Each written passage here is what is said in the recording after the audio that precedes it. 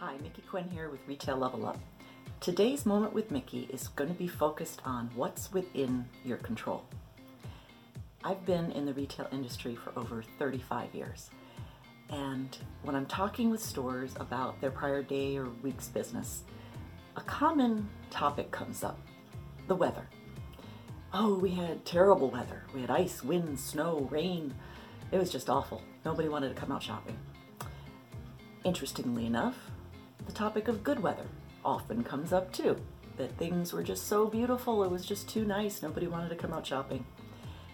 Well, we can't control the weather, obviously, and it does have an impact on our traffic, possibly, but what we can control, what is within fully our control, is how prepared we are for the day's business.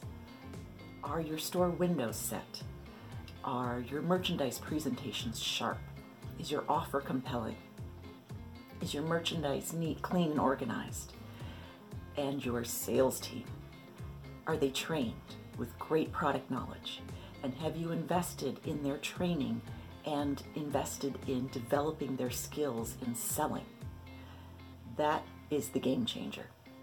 So rather than spending another moment of your time worrying or talking about the weather that you just can't control, focus that effort, that preparedness on your sales team and your store and being prepared for your customer every day.